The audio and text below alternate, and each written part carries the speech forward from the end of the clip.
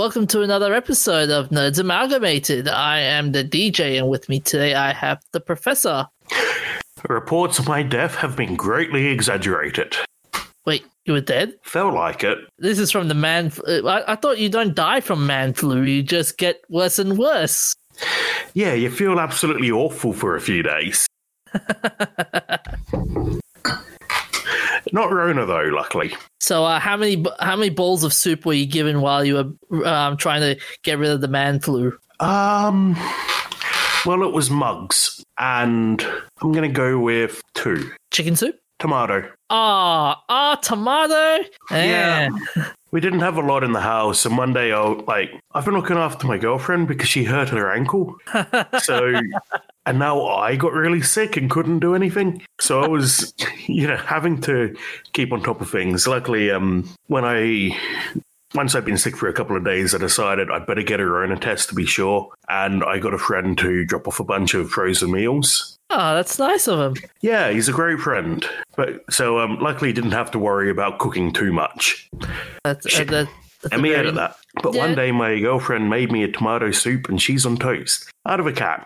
The soup, not the cheese, but... Fair enough. Yeah, I hope you had a good Easter, though. Yeah, it worked out all right in the end. You got lots of chocolate, DJ? Oh, I had a lot of chocolate. So many nice chocolate eggs. Because after all, isn't that what Easter's really about? Well, I thought Easter was all about hot cross buns and... some guy on a cross and... No, the day after Boxing Day is all about hot cross buns. Seriously, what's wrong with the shopping centres? Can you imagine, Jesus going to a supermarket and see hot cross buns? Like, guys, seriously, I'm not even dead yet. And you putting out hot cross buns already? What's wrong with you? Although I did watch Passion of the Christ, and that is... one of the most violent movies I've ever seen. Which part got to you? Was it the cross or the whipping? Actually, it didn't get to me too much. Obviously, I'm becoming desensitized and I'm going to become a violent serial killer. But it wasn't that bad. It was brutal. Probably the whipping scenes were the most brutal because everyone knows what it's like to slice your finger open on a disposable razor. And that's really shallow and paper cutty. But not everyone knows what it's like to have a giant nail hammered through your hand. Oh, yeah. Although it makes Tarantino films look... yeah.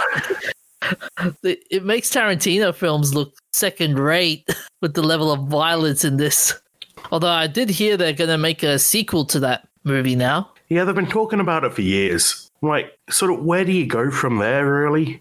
A sequel to The Passion of the Christ. There's not, any hyper-violent event in the 40 days of the resurrection. It's just Jesus going around hanging out with his mates and then being like, all right, beam me up, Scotty. So I don't know what the what the plot is going to be. The whole point of the movie Passion of the Christ is the suffering Jesus went through. And that's why it's so bloody and violent. They said, from what I'm seeing here, so Gibson implied that part of the movie will be taking place in hell. And while talking to...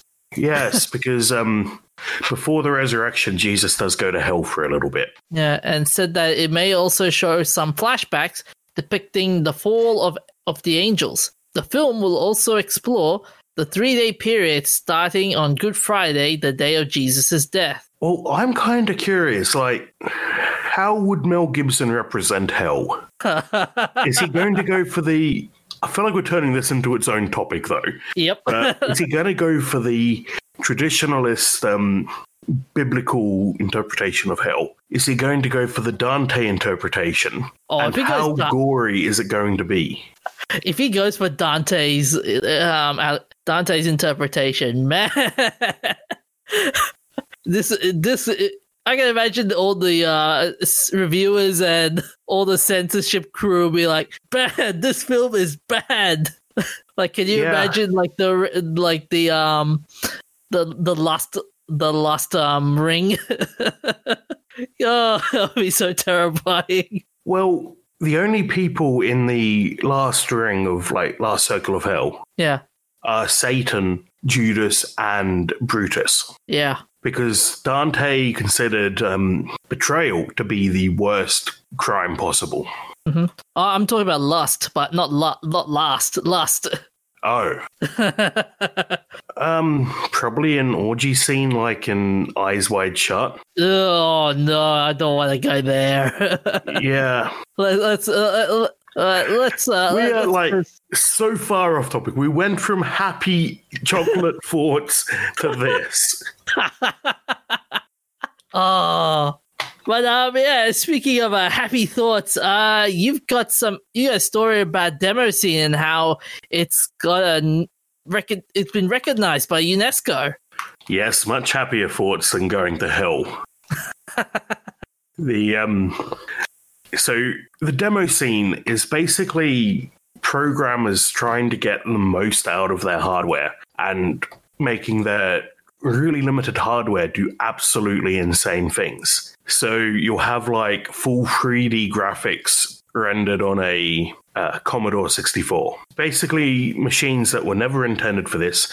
You get programmers making hyper-optimized graphics programs that show essentially a music video. And the whole trick is about pushing your hardware and getting interesting graphics and music out of this hardware that is really limited.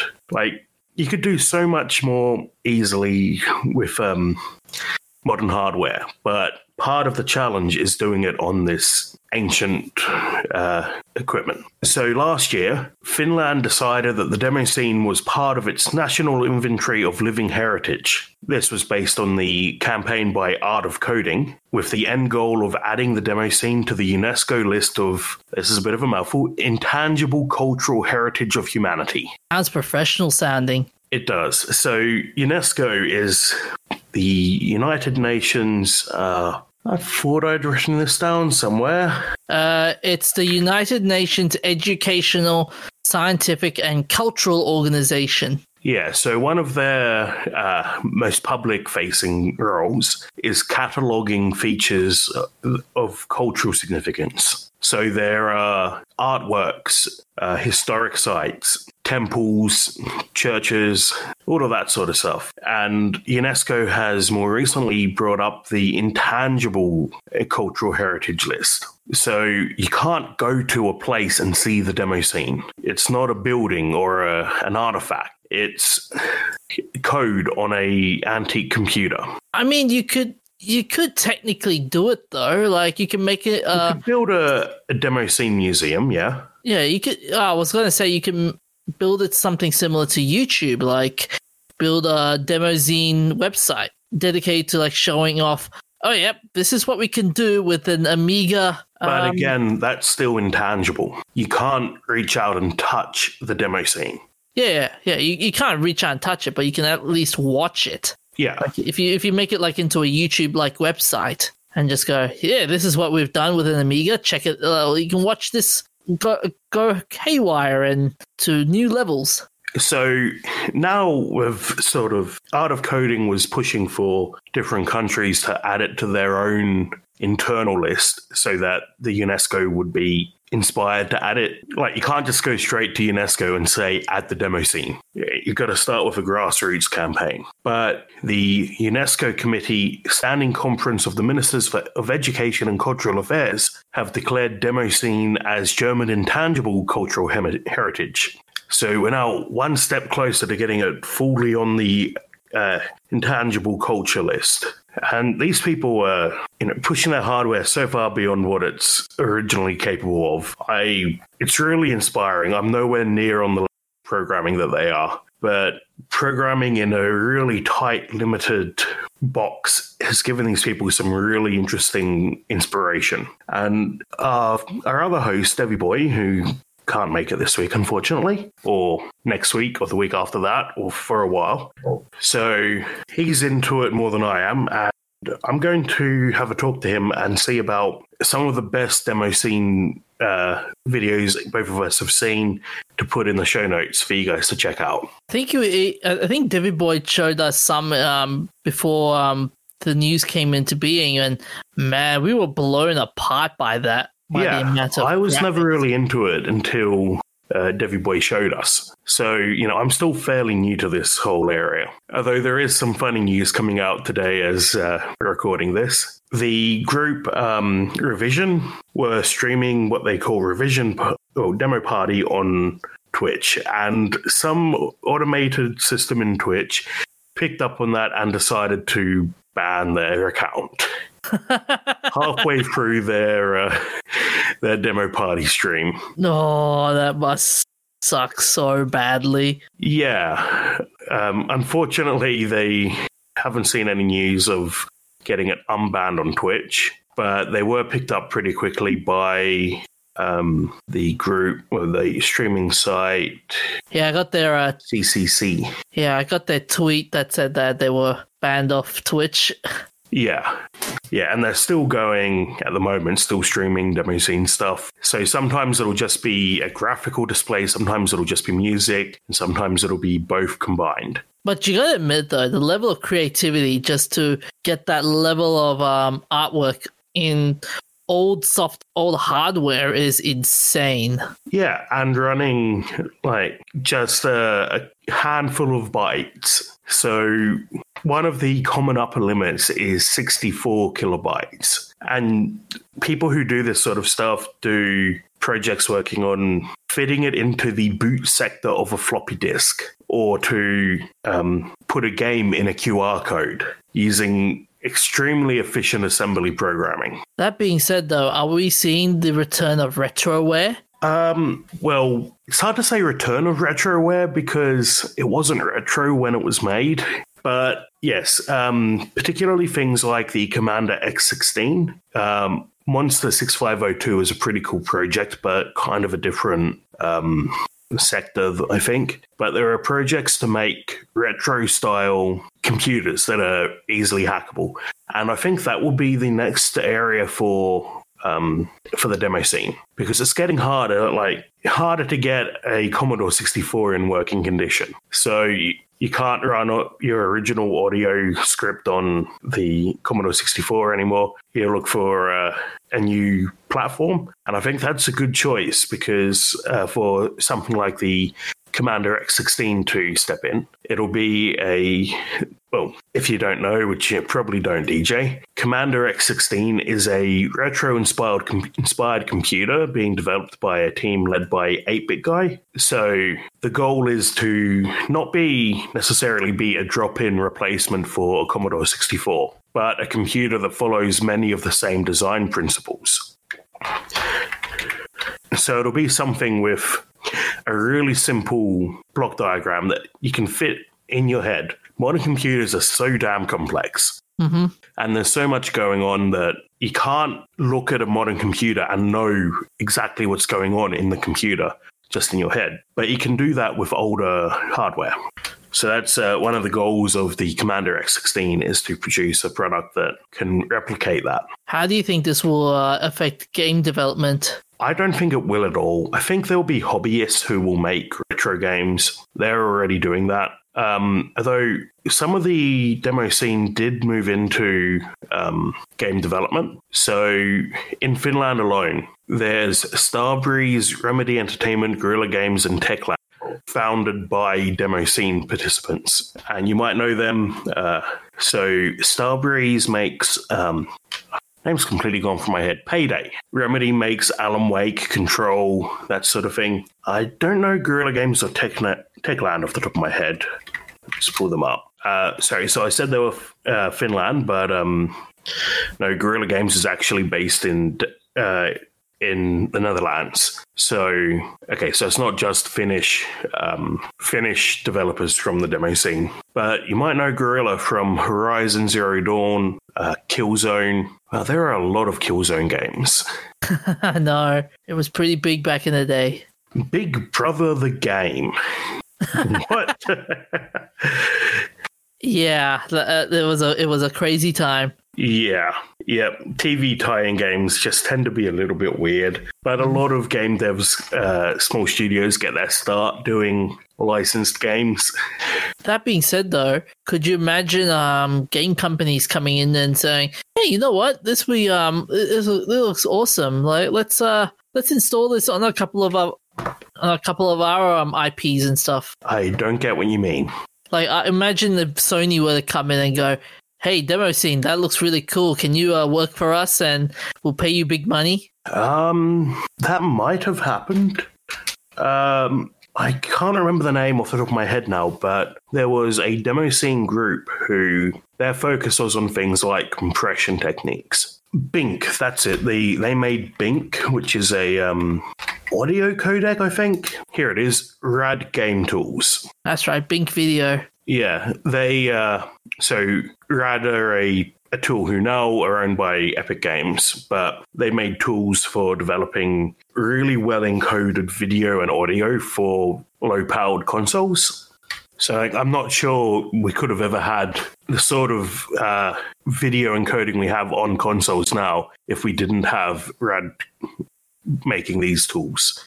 So that's sort of a practical application of demo scene. I mean, I'd love to see more of the demo scene in the modern applications, like in music videos and whatnot. But yeah, I think only time will tell. Yeah, it's pretty niche. Like, it's a big niche, but the applications and people who are interested in it and still a pretty small niche, I think. I can imagine seeing now, like, people trying their own version of demo scene. We'll see it in DeviantArt, like, oh yes, here we have another demo scene attempt. Hey, maybe even Banksy might jump into the demo scene aspect. No, I don't think so. I don't think that's Banksy's kind. Fair enough. Anyways, on to the next story. We've got a story about a prosthetic hand. Yes.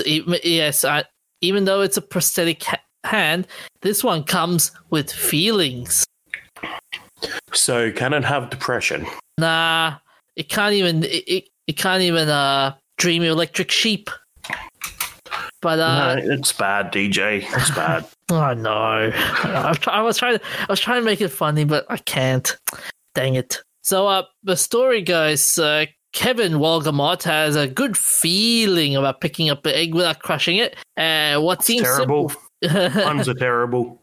I know. Hey, tell it to the guy who wrote this, okay? Don't blame me. So biomedical engineers are helping to develop a prosthetic arm for amputees that can move with the person's thoughts and feel the sensation of touch by an array of electrodes implanted in the muscles of the patients. So this comes from the University of Utah Biomedical Engineering Associate Professor Gregory Clark, who developed a way of the Luke arm, named after the Star Wars Empire Strikes Back, the robotic hand that Luke Skywalker was implanted with, to mimic the way a human hand feels objects by sending the appropriate signals to the brain. Okay. So that means the amputee wearing the prosthetic arm can sense the touch of something soft or hard, understand better how to pick it up, and perform delicate tasks that would otherwise be impossible with a standard prosthetic with metal hooks or claws for hands. Yeah, because there's no feedback with a traditional prosthetic hand. You don't know what you're touching or how hard you're squeezing, really. So I've seen robots that are designed to do this before, but this seems to be the first human compatible model. So this one's been developed for 15 years, and the arm itself is made of mostly metal motors and parts with a clear silicone skin over the hand. It is powered by an external battery and wired to a computer. And this was developed by DECA Research and Development Corps, a New Hampshire-based company founded by Segway inventor Dean Carman. Nice to see he's still doing interesting things. Mm-hmm. The Segway wasn't quite as world-changing as he thought it would be, but maybe the prosthetic hand will be. So the University of Utah has been developing the system that allows the prosthetic hand to tap into the wearer's nerves, which are like biological wires that send signals to the arm to move. It does that thanks to an invention by University of Utah biomedical professor Emeritus Distinguished Professor Richard A. Norman, called the Utah Slanted electrode array. This array is a bundle of 100 microelectrodes and wires that are implanted into the amputee's nerves on the forearm and connected to a computer outside the body. The array interprets the signal from the still remaining arm nerves, and the computer translates them to digital signals that tells the arm to move. You know what this reminds me of? I don't know whether you remember this. Remember the episode of Red Dwarf when Lister loses his arm? No, I don't. Oh, that was a funny episode. So basically, Crichton installs Lister a new arm after it was amputated, and he tells so Crichton tells Lister, "Hand, pick up the ball." And pick up the, and it's very, very slow, and then after so much like shouting and screaming, he picks up the ball. He goes, "Is that it?" Yeah, a great improvement on that. And then then he upgraded the sensors, and he says, "Hand, pick up the ball," and the arm punches Crichton in the face. Hopefully, this one doesn't do that. But I like how I want to see the more practical applications to it. Can you imagine, like, in the middle of in the middle of an exam, and you're stressing, and you just want to and you accidentally crush your pencil? Like, the stress is getting to me. I need to snap something in half. Well, it could very well be stronger than a natural hand. So, although, how long of having a artificial hand would you want before you think, this is pretty cool, why don't I have two artificial hands? Literally the plot of a book. Yeah. Machine Man by Max Barry. This guy loses a leg in an industrial accident and decides to start upgrading his body when he realizes how much better the parts are than his natural body. It does raise a couple of ethical questions, though, in terms of how far can you go? Yeah. Although this whole mechanical hand and the extraordinary strength that it can carry also reminds me of a Big Bang Theory episode where Wolowitz is fooling around with the robotic arm, and then the robotic arm accidentally how should I phrase this? Touches the special spot and grips it hard like a nutcracker. I'd rather you not phrase that at all. Can you imagine the Luke arm with that? Well, hopefully being able to feel and having a better control mechanism would prevent all that. Oh, can you imagine hugging someone with the Luke arm and just go, you're killing me. I think you're bringing up all the ways it could go wrong, which are the ways there's not to go wrong. Hey, I'm just saying, you have to accept the funny side of life. But being able to feel will help prevent you from having that issue. That's true. And what you said was echoed. That sentiment is also echoed by Clark, where he says, "Just providing sensation is a big deal, but the way you send that information is also critically important. And if you make it more biologically realistic, the brain will understand it better, and the performance of this sensation will also be better." Okay. But back to the ethics part, does raise a couple of questions of transhumanism and how far would you go to upgrading yourself? Yeah. So eventually, if this is indistinguishable from a human of feeling with it, then eventually, why would you keep a regular, boring human hand and not go for a stronger hand? One that you could use for better, one that would be, stronger, easier to work with. There's a lot of human hand issues that could be resolved with a robot hand. We just need the tech to get there. Imagine never getting carpal tunnel syndrome. Oh. Imagine being able to turn a knob 720 degrees without having to take your hand off it. I know the perfect group of people that would benefit from having robotic hands. Gamers. Can you imagine Can you imagine them on keyboards, just yes, I am doing this so well, and my hands don't even feel any pain. Yeah, they don't have to deal with all the problems of getting the fingers to getting the fingers down onto the I mean, at keyboard. that point, you can probably just plug your brain straight into the computer. Like, if you can already read your brain to control the prosthetic, why not just read your brain to control the computer? Yeah, but a couple of people would love the feel of a keyboard, like even without instead of like, if it'd be kind of like cheating, just to like plug yourself in and just go, all right, yeah, I'm just playing the game with my mind. Like some people would just love to have the touch, the touch of a keyboard. Like look at the mechanical keyboards, for example. Yeah, of course they would. But, if you've got an option to just plug your brain in, then most people are probably going to go with that. Yeah. So, sure, you'll get people who prefer the keyboard, just like you get people who prefer manual cars or who prefer writing with a fountain pen rather than a ballpoint. But I think you'll still get most people going for the more convenient option. Yeah. Although I was also thinking another group of people would be perfect for this kind of situation. Imagine combat sports. Oh, that'll be fun. Like, that reminds me of, did you ever see Prototype This? No, I haven't, no. It was a TV show where a bunch of geeks would be like given a week to invent a machine that would do a thing. So one episode was a endless water slide, and they made this like loop that would sit on rollers and roll around, so you just keep sliding forever. One was a bed that would wake you up, feed you breakfast, and let you and give you a shower and dress you. But one of the coolest was boxing robots. No way. Yeah. And to control it, they had the operators holding controllers, sort of like a modern VR headset, but using some other tech, I think. And Remind me of robots boxed. Yeah, that reminded me of that. There was a Hugh Jackman movie based on that idea as well, called Real Steel.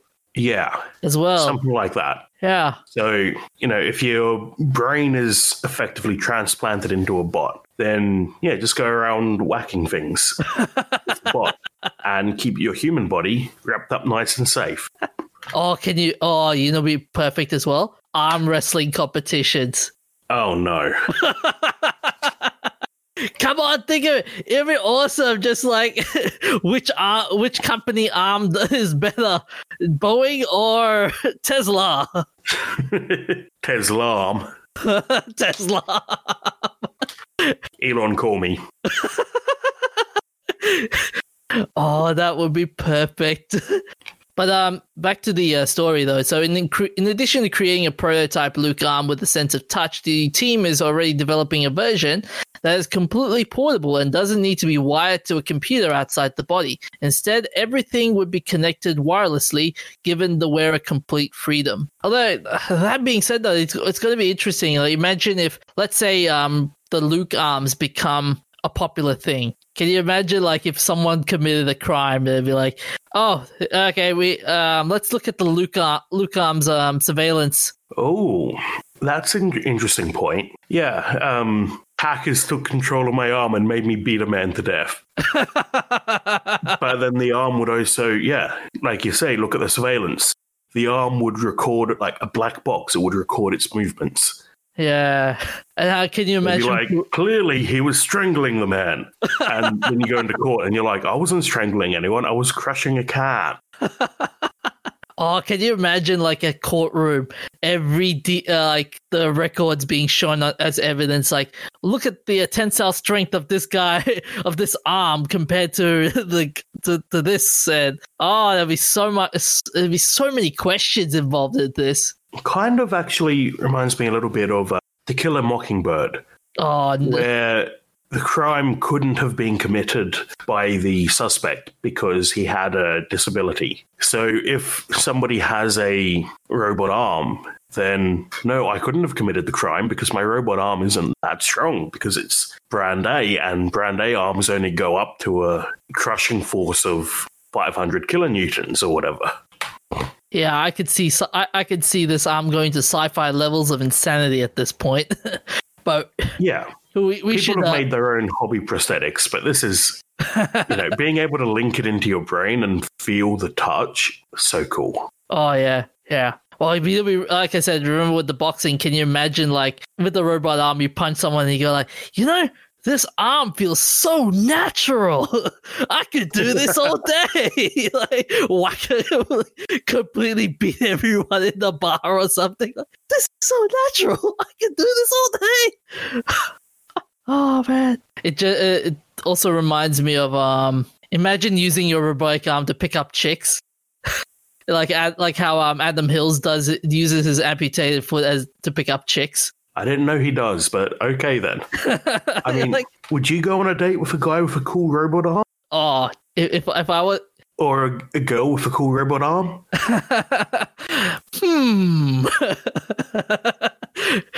This is like a plot to an anime, isn't it?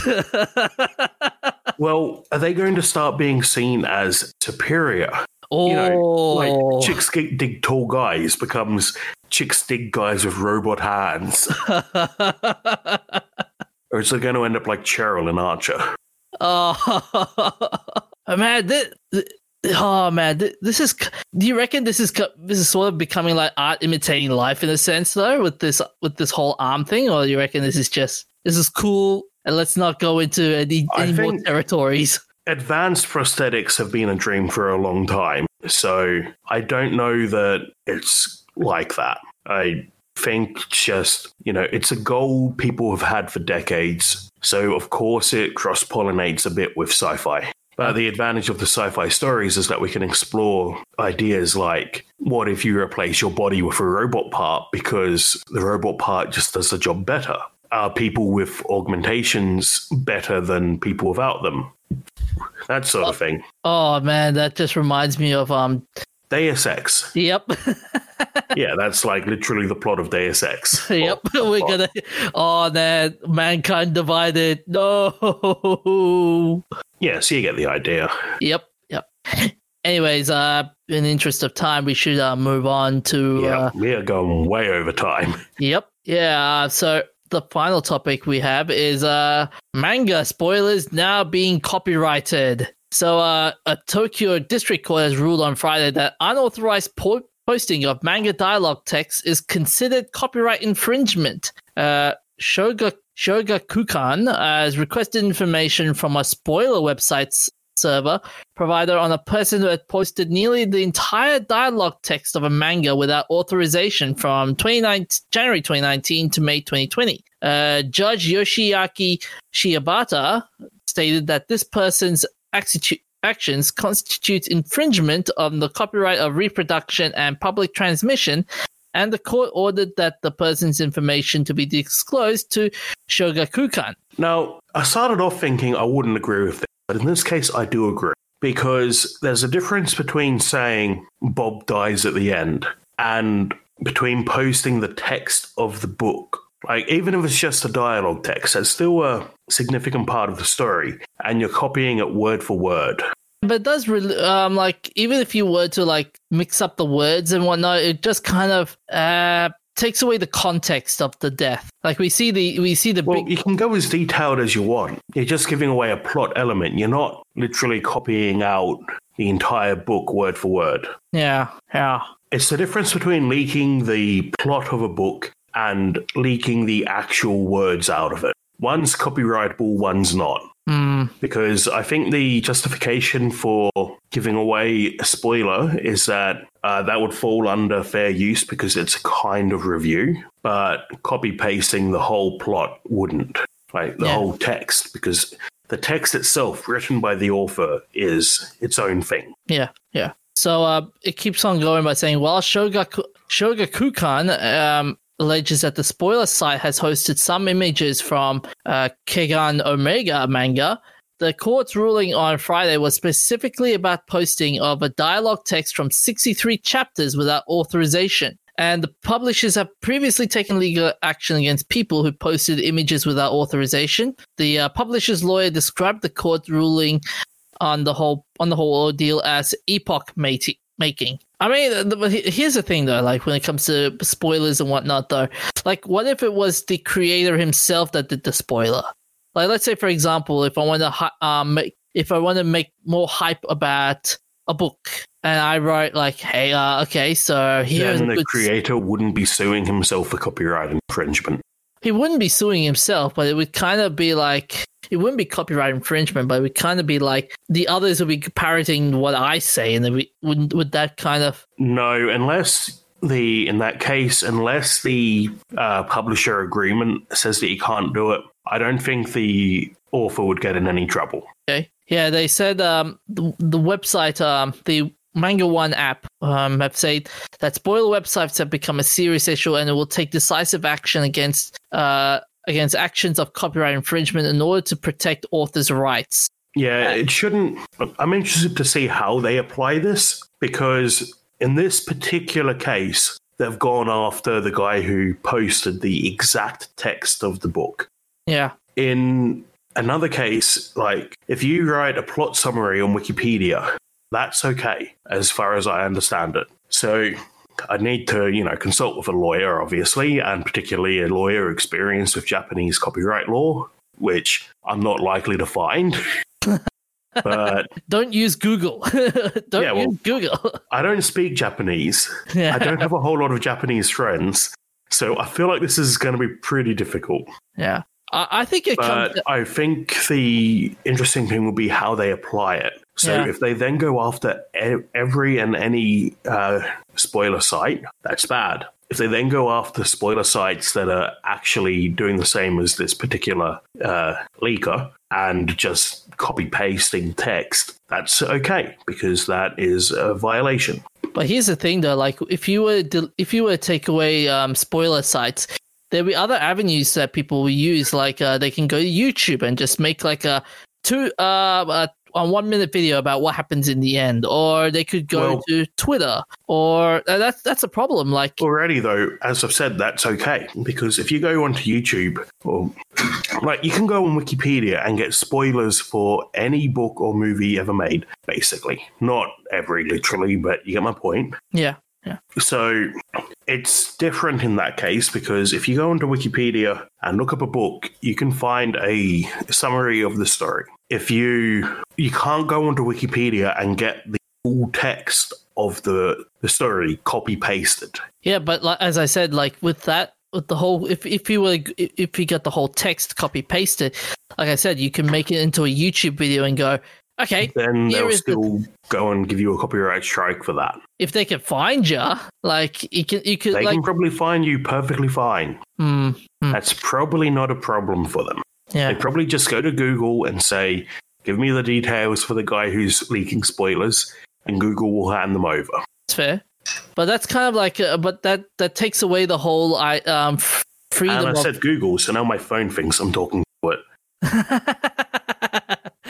It does limit, but it does question the whole idea of internet freedom, though. I mean, like at one stage we have to go, okay, for those who don't want to wait like a few goddamn months just for manga to end, here's a spoiler for you guys, and like no repercussions whatsoever, kind of thing. Well, there's already no repercussions for spoiling someone, except that if you do it in person, they might punch you in the face. Yeah, I remember the good old Harry Potter fiasco when that happened. Yeah, it's not like you can go to someone, like, if you go and spoil it for someone, that's not illegal. If you go around screaming spoilers, it's not illegal, unless you're being a public nuisance running around screaming in a public place. Yeah. But it's not illegal. It's just not illegal. So nobody's going to come after you for it, except for the pissed off that you just gave away the ending. Yeah. And honestly, I think I'd rather the courts come after me than some of the people I've known. It's interesting you mentioned that with the courts and stuff, because there was a similar case that happened with Attack on Titan in regards to the manga, that the publisher for it have made a tweet saying this. Here we go. Regarding illegal upload and pre-release leakage of Attack on Titan, we've begun to take legal actions against several accounts and individuals. We will take measures against illegal uploads of images and text regardless of country. Good, because illegally uploading it is still piracy. I think you don't get it, DJ. Uploading something illegally is piracy. Spoiling it isn't piracy. Copy-pasting the entire text to spoil it for someone is piracy. Do you get it? Yeah, I do get it now. I don't know how I can make it any simpler. That's fair. Yeah, I agree with you there. It is piracy, and yeah, it does. Yeah, it's bad, and yeah, we need to stamp it out. And I will tell to every one of our listeners: do not pirate anything. You do not want to get caught. Yes, I mean, I'd argue for grey areas where if you can't legally buy something, because the copyright, the company that owns it has disappeared and no one can trace the copyright, no one's currently publishing it, I'd argue that's a grey area, but currently it's illegal, so don't do it.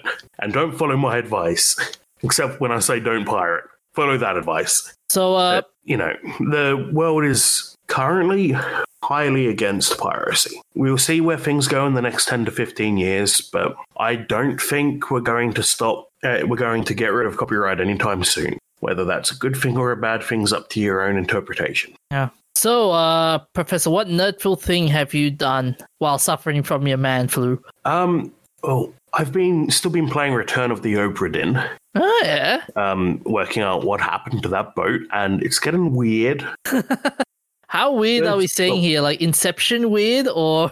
No, not yet. But the first hour, I'm really only giving away the first couple of deaths. First hour, you find a couple of bodies and think it's a mutiny because that's what happened. They were mutinying. Then you find the next body, and instead of it being, a gunshot or a knife wound, it's a bloody kraken. No, the kraken! No.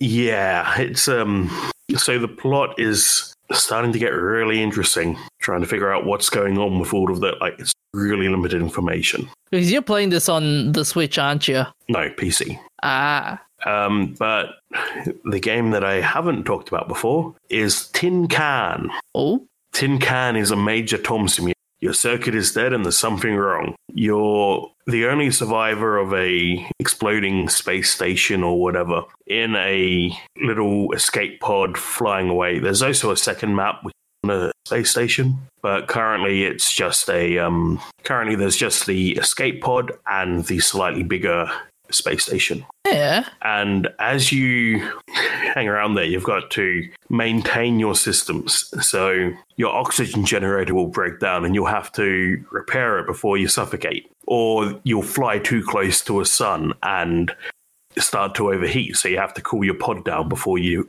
cook. So it's kind of like No Man's Sky, but crazier. Yeah, it's a survival game. And what I like is that it's got a quite detailed tech support system.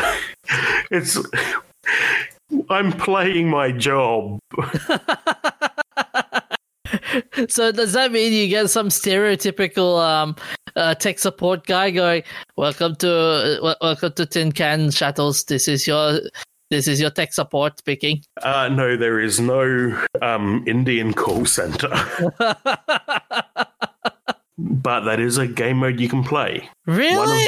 They have a game mode. They call it party mode, where one player is operating the pod and the other player has the manual to decode all of the error messages. Oh man, can you imagine the number of arguments in the middle of a life or death situation? Like, pull the red button, but the red button is not working. Yeah. Kind of like keep talking and nobody explodes. What's the biggest flaw you've encountered in that game? At the moment, I think you're kind of limited on what you can do apart from just swap parts and try to work out what you can turn off so that you can keep your other stuff running. I'm still really enjoying it at the moment.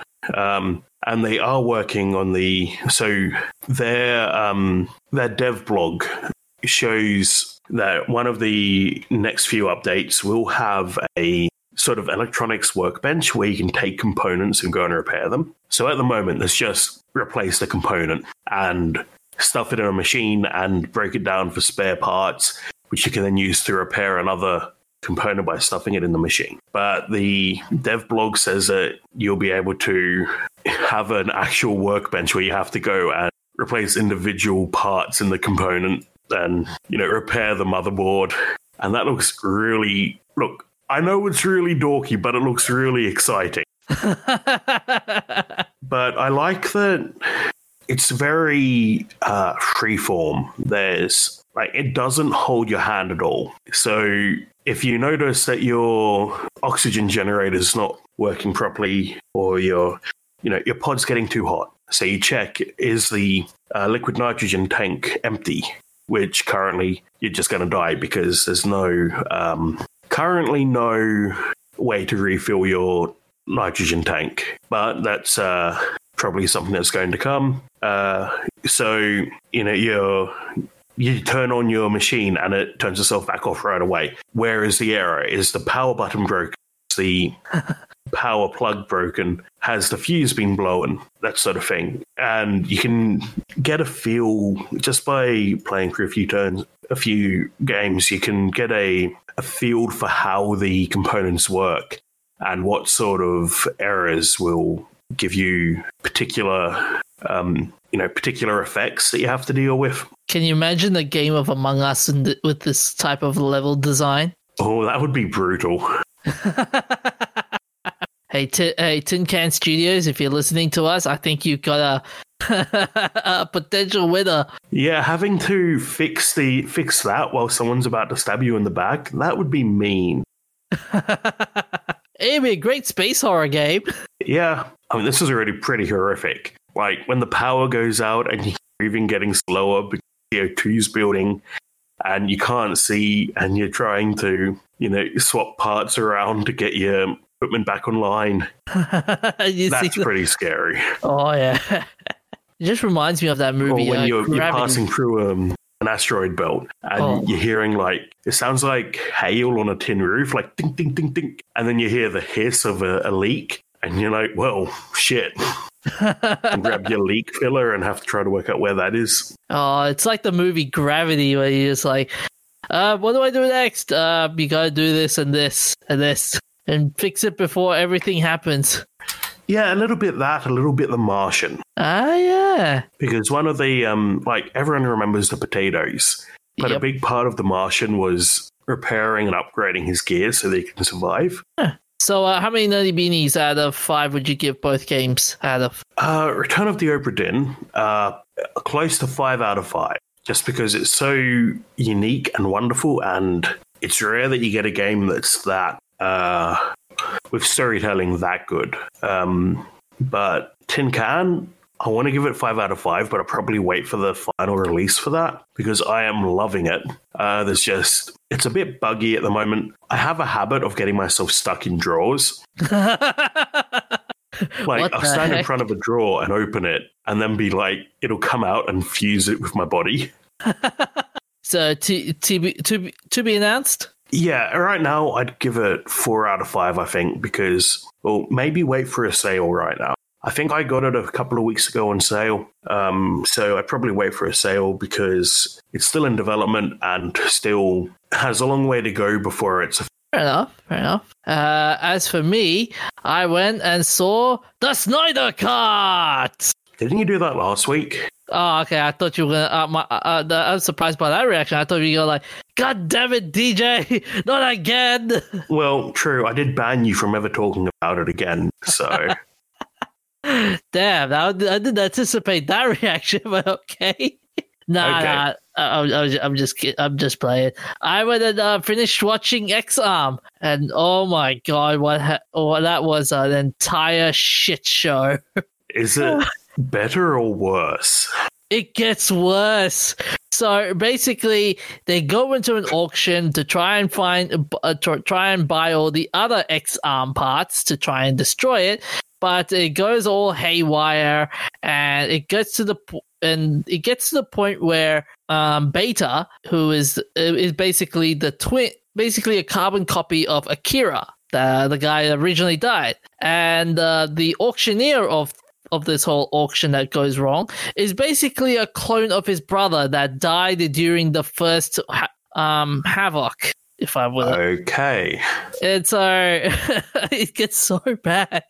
And like the big monster where they have to fight in the end turns out to be Beta, hacking into anything and everything, and he makes himself this gigantic mountain of wires, with his face going, "You cannot defeat me." And the best way to defeat him was just use a black hole generator and black hole his brain, and that's it. And they thought and the final episode was basically, while technology while Beta is gone, technology is kind of replicating his works and becoming more and more evil, where the solution to that is basically, let's release an EMP to all of Japan and destroy technology in the process. Which they did, and killed everyone, and everyone lived happily ever after. I feel like you're not being fully honest with me. What do you mean? I mean, did they actually kill everyone? They didn't kill everyone. They just killed like I said, they did EMP and killed the technology of the country, basically. Wow. I know. It was like watching a Game of Thrones episode. I know. I'm just going, what a gigantic cluster flip this episode was. The series was in general. I mean, I gotta admit, the only good part in that whole series was some of the character design, which I give it generously some of the character design. The rest of it was just, this is discount character from this anime, this is discount character from another anime, or just copy and paste it into one thing. And this is why CGI anime is such a bad idea. And the message of this entire anime is basically, technology is bad and humans should be careful of it. That was the major crux of the entire series. Yeah, screw that. I would give this series 1 out of 5. I'm going to be really generous because it's Easter and whatnot. Mm-hmm. So we'll take a short break and we'll be back with our shout-outs, remembrances, famous birthdays, and events of interest. When you're ready to pop the question, the last thing you want to do is second-guess the ring. At BlueNile.com, you can design a one-of-a-kind ring with the ease and convenience of shopping online. Choose your diamond and setting. When you find the one, you'll get it delivered right to your door. Go to BlueNile.com and use promo code LISTEN to get $50 off your purchase of $500 or more. That's code LISTEN at BlueNile.com for $50 off your purchase. BlueNile.com, code LISTEN. So on to our shout-outs. Last month was the 30th anniversary of the first graphical MMO, Neverwinter Nights. It was developed by Beyond Software, led by Don Daglow, using their Gold Box engine, and was set in the varied landscape of the Neverwinter region from Dungeons & Dragons. The team has also published offline games on the same engine in D&D setting, which tied into subplots online. Nights ran from 1991 to 1997 on an AOL platform. Did you ever like that game? Never played it. Yeah, me neither. I've heard of this game years and years ago, but I was wanted to go like, fun. But D&D continues to be more successful now. Well, this is part of D&D, so... Yeah. It definitely helped, I think. Yeah. I've heard a lot about Neverwinter. Yeah. So on the 31st of March, we saw the 20th anniversary of Black and White. The player is a god who can influence villages and a monster which responds to training and has a personality that adapts based on how you treat it. The lead developer, Peter Molyneux, is known for ambitious games that doesn't quite measure up. But Black and White was very well received and was awarded a Guinness World Record for the complexity of the AI. Now, you've played that one, haven't you, DJ? Yeah, I have played that game. And man, that game can eat up a computer. It makes Crysis look normal. Like with the amount of process power and game and RAM it consumes, it's insane. Though I would love to see a 20th anniversary edition of this game, though, just to see what would they do on a remaster of this game. I'm kind of curious how well the AI holds. Like, if I had I've seen a couple of videos of it in the past, but Never played it myself, but it won a Guinness record. So I want to know, like, does it hold up for, like, virtual pet AI? Imagine introducing this game to consoles. Oh, that would have been perfect. Well, I was doing some research and they were planning on it, but cancelled the port. Yeah. On the 30th of March, Myra Francis passes away from cancer. Her death was announced by her husband, Peter Egan. He wrote, "This is the saddest post I will ever have to make. My wonderful wife, Myra, my friend and soulmate, lost her battle with cancer at 1:30 a.m. on Tuesday. This message is for all her followers on her Facebook and Twitter at Egan Myra. She was the most amazing human being. My heart is broken." She's known for sharing the first lesbian kiss on British television with Alison Steadman for their role in the BBC play Girl. She also played Anna Tranter in Survivors and Lady Adrasta in the Doctor Who story The Creature from the Pit. Yeah, that's a classic one. Basically, these tribal people, led by Lady Estrada, live on a planet that's high in vegetation but low in metal. An alien blob creature thing comes to visit, and they decide to steal its communicator device and throw it in a pit, and then use it as a horrible beast that they use to execute their enemies. That makes it sound terrifying. Says every sci-fi novel. Yeah, it's I remember it being pretty scary when I was a kid, but it's a classic one. It's got the classic silly Doctor Who costumes and bad special effects, but still good. The funny part about that story is the creature from the pit. I did a bit of research on that one, and it turns out that the creature itself attracted a lot of laughter because of the design. Yeah, there's a difference between being 6 and watching Doctor Who for the first time and that. But yeah, it is a silly design. Like, Doctor Who traditionally has silly designs. That's just a thing. And so, here we go. So it's there's a documentary on this as well called. So basically, the reference is the phallic appearance of Eratos Proboscis caused uncontrolled laughter in the studio, forcing the producers to add a pair of pincers to the creature overnight. I mean, holy crap! I mean, can you imagine having a creature like that? Like you're about to die, and then you look at the creature and you start laughing at it before you die. Yeah. So they definitely didn't laugh in the show. They screamed. So Nobel Prize winner Akasaki Isamu passed away at 92 on the 1st of April. He shared the 2014 Nobel Prize for inventing efficient blue LEDs. Each color of LED relies on the different chemical composition to create different wavelengths of light. Akasaki's team created a gallium nitride crystal, which completed the trio of primary colors and allow full color LED displays, along with many inventions using blue light such as Blu-ray. Initially, blue LEDs were significantly more expensive than other colors and were used as status indicators in high-end products. Akasaki died of pneumonia. So basically, we should credit him for all the RGB stuff. Well, yeah. Actually, everything that uses blue LED is awful because the blue LEDs are bright and you don't want to use them in your bedroom. On the other hand, it's great tech, but yeah, I hate that everything has to have blue status lights because it looks fancy. I remember Doctor Who, they had that too, in the TARDIS, if I recall. Yeah, blue light is cool, but it's not cool when you're trying to sleep. Yeah, that's true. It does get annoying. Yeah. So on to our remembrances. Charles R. Drew was an American surgeon and medical researcher who focused on the field of blood transfusion, allowing large-scale blood storage for use in World War II.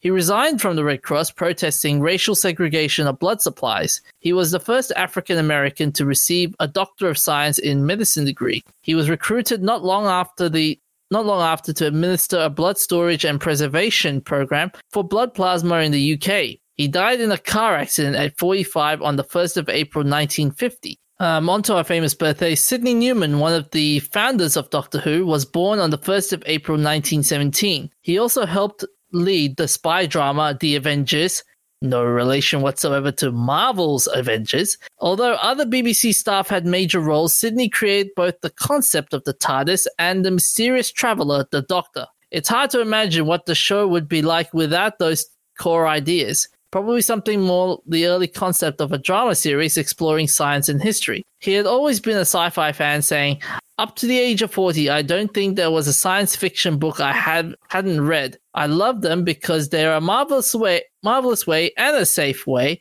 I might add, of saying nasty things about our society." Yeah, sci-fi is a commentary on life. Commentary on society, commentary on technology. Come to the point where you have to go like, yeah, I get we're doing a commentary on modern society, but we don't want to make it as miserable as possible. Like, there has to be the sense of wonder and stuff. There's plenty of that. Yeah. But yeah, there's a lot of sci-fi that's an allegory for some real-life technology. It's true. So Sidney Newman was born in Toronto. On to our events of interest. So on the 1st of April 1969, the Hawker Siddeley Harrier, the first VTOL, which is an acronym for... Vertical Takeoff and Landing. Yep, thank you. Like a helicopter, but it's got wings. Yep, so it's a... technically helicopters are VTOL as well. Yeah. But yeah, this is the first VTOL fighter bomber. I remember seeing one of those in a documentary, and they were really awesome to look at. Yeah. So these VTOL capable fighter bombers were launched into the RAF, and this was the first of the Harrier jump jet series that was developed in the 1960s in response to the British government's policy for the use of long-range missiles rather than putting manned aircraft in harm's way. The unique feature of the Harrier allowed vertical flight was a single lever allowing thrust to be diverted to pitch and roll thrusters while manipulating the nozzle angle of the main engine. Although the Harrier is capable of vertical takeoff, it is unable to do so with a full load of weapons and fuel, requiring a shorter than normal span of runway to take. The advantage is that a Harrier can take off from short improvised runways or a small aircraft carrier without catapult assistance. Yeah, it's interesting. So the Harrier diverts thrust from the engine out through thrusters on the wings and underside, as well as angling down the rear nozzle. The F-35 angles the rear nozzle and also has a big fan in it. Like, there's literally just a cover that opens up and there's a massive fan. Oh, that must blow straight through the middle to lift the nose up. But I like the whole idea of just doing vertical flight in itself. I mean, that in itself, I don't see that in many jets anymore. Like, it's always just like, can you imagine seeing aircraft airliners doing vertical flights now? I doubt that would happen because it's just too inefficient. Taking off, like, VTOL is really inefficient. You need a ton of thrust. Since taking off a VTOL style, you're using only thrust to get you off the ground, like a rocket. Mm-hmm. You're not using the lift from the wings at all. So that's why it's so much more efficient and faster to fly fixed-wing aircraft. You can actually glide, you can glide a bit in a fixed-wing aircraft if the engine goes out, which is a kind of important safety feature. Can't do that in VTOL mode. Yeah. You're not really going to glide if your Harrier fails in VTOL. But the other, major issue with it is that you just don't have any lift coming from the wings. All of your lift comes from your thrust, so you need a bigger engine running harder. Just take off with wings. It's easier. Yeah, fair enough. And finally, on April Fool's Day, 1957, the movie Kronos released in US theaters. And here's the plot. 3 scientists investigating an asteroid impact discover a giant machine. One of their colleagues is possessed by alien electricity. Yes, you heard it right, alien electricity, and begins driving a 100-foot tall robot towards Los Angeles. The movie became a cult classic for portraying the consequences of overconsumption of resources and features George O'Hanlon, who later voiced George Jetson. And the funny part is, if you ever see the movie, prepare to laugh at the robot design. So yeah, it's bad. Yeah, It was boxes. It looked like the Android. It looked like the Android logo. Partly because it's got the dome-shaped head with the two antennas. Yeah, the Android logo doesn't have any boxes on it. Oh, but the funniest part was alien electricity. Yeah. So that's all we have for this week. You can find us on Facebook, Instagram, Twitter, that'snotcanon.com, where we archive of our old episodes. And you can also find new podcasts such as The Curiosity of a Child, which is basically a TNC podcast. And the story goes like this. We are a son and a father who are curious about, well, everything. The more you look at the world, the more you understand, and then the more you can see. We like to dig into different topics, everything from the humble ox. It's been really important to the development of mankind, but Anton did have to learn what castration is. Oh, no. Yeah. To the most popular Christmas toys of yesteryear, including actual firing guns, a hideous doll that could bite off fingers, and a pet rock. Okay. So it's basically a father-son podcast talking about all cool things back in the day. So yeah, check him out. And yeah, we've also got a YouTube channel where we'll be posting up some new content, hopefully. And give us a subscribe and like and check out more, hopefully. Yep. So that's all I have for today. Time for me Look to after yourselves. Stay hydrated. Time for me to bugger off now. See you next week. Here we go.